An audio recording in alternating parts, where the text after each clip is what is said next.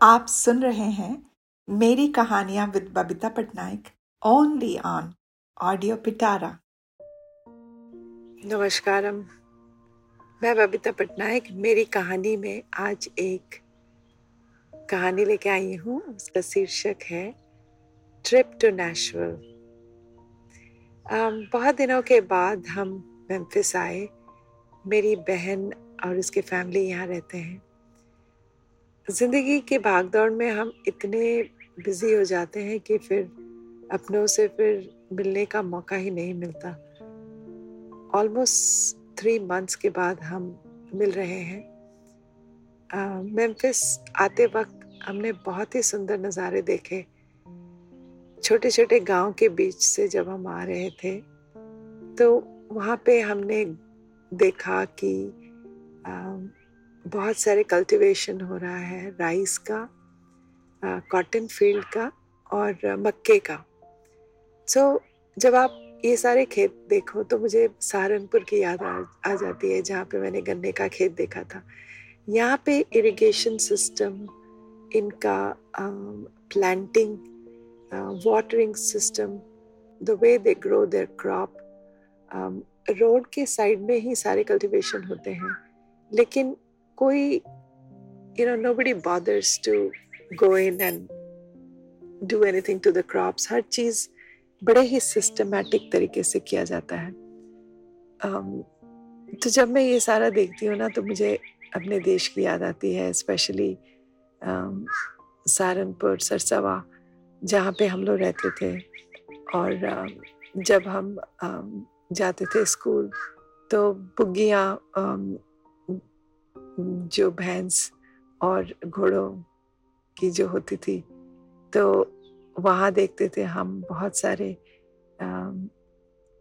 Loaded with, बुग्गिया में बहुत सारे गन्ने कहिए या बहुत सारी जो वेजिटेबल्स बस्तों में डाल के सब जो लेते थे, वो सब चीज़ याद आती है। यहाँ का ट्रिप बहुत ही अच्छा रहा। हमने काम किया शाम को और फिर चल पड़े।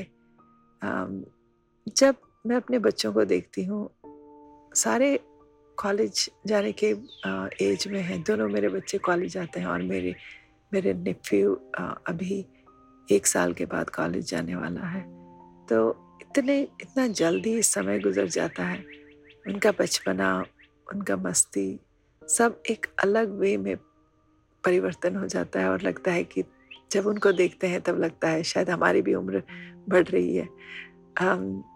हम आए शाम को और मेरी सिस्टर ने दही वड़ा बनाया था, जो फिर मेरी मम्मी की याद दिला दी। मम्मी बहुत अच्छा दही वड़ा बनाती थी। उनके हाथ का दही वड़ा बड़ा ही typical Orissa style, Orissa and south के स्टाइल का कॉम्बिनेशन में वो बनाती थी। तो वो हमने खाया। फिर हम पूल के पास आ गए। मेरी सिस्टर के पास एक बहुत ही सुंदर सा पूल है। हर समर हम बच्चों को लेके आते थे यहाँ पे और कुछ दिन रहते थे इनके यहाँ, मासी के यहाँ। 1 वीक 2 वीक रहते थे मेरे बच्चे और उनका आकर्षण था पूल। कल हम पूल के आसपास बैठे, गप्पे किए, कैसे प्लान किए नेक्स्ट दिन का क्या करेंगे। सारा हमारे जो देसी लोगों का सारा चीज़ खाने पे जाके उतरता है। तो मेरी बहन ने मेरे लिए घांटो बनाया था, जो कि टिपिकल ओडिया स्टाइल, साथ में खट्टा मीठा आम का चटनी, आम की चटनी बनाई थी। साथ में उसने मेरे बहन के लिए, मेरी बेटी के लिए उसने मटन बनाया था। तो मैं तो वेजिटेरियन हूँ, तो मैंने जस्ट रेगुलर खाना खाया। बट वो जो प्यार, वो जो स्पेशल ट्रीटमेंट जो मिलता है जब आप अपने घर आते हो, आपके इच्छा के अनुसार, जब आपके भाई बहन आपको केयर करके हर चीज़ का, सोने से लेके खाने से लेके हर चीज़ का जो इम्पोर्टेंस देते हैं, वो बहुत ही अच्छा लगता है। क्योंकि वही तो रिलेशनशिप का ट्रू मायने है। हम एक दूसरे की इच्छाओं का मान रखें, सम्मान रखें। तो हमने वो किया और रात को सो गए। सवेरे उठते ही मैं पूल के पास आई पैर पूल में रखा और फिर मैं अपना ओम नमः शिवाय का 108 बार मैंने स्मरण किया। सो बहुत ही धन्यवाद देती हूँ कि हम सब सही हैं, ठीक ठाक हैं और ये मौका मिल रहा है अपने हर चीज़ को एंजॉय करने के लिए।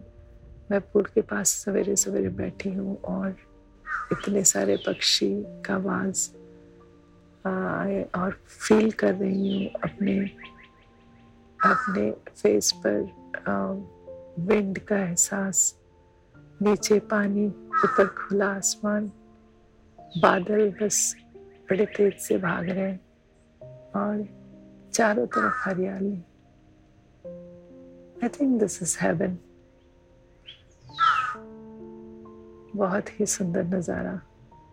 मैं भगवान को धन्यवाद देती हूँ कि मुझे इस लाइफ में ये सब एंजॉय करने का मौका मिल रहा है, एक्सपीरियंस करने का मौका मिल रहा है और इस पल अभी मैं बहुत ही खुश हूँ। नमस्कार। मेरी कहानियाँ पॉडकास्ट के ज़रिए मैं आपसे अपने दिल की बात कहना चाहती हूँ। आपसे वो कहानियाँ कहना चाहती हूँ जो आज तक मैंने किसी से नहीं कही। उम्मीद है आपको मेरा यह पॉडकास्ट पसंद आ रहा होगा और आपको ये कैसा लगा प्लीज़ कमेंट करके मुझे ज़रूर बताइएगा। ऑडियो पिटारा सुनना ज़रूरी है।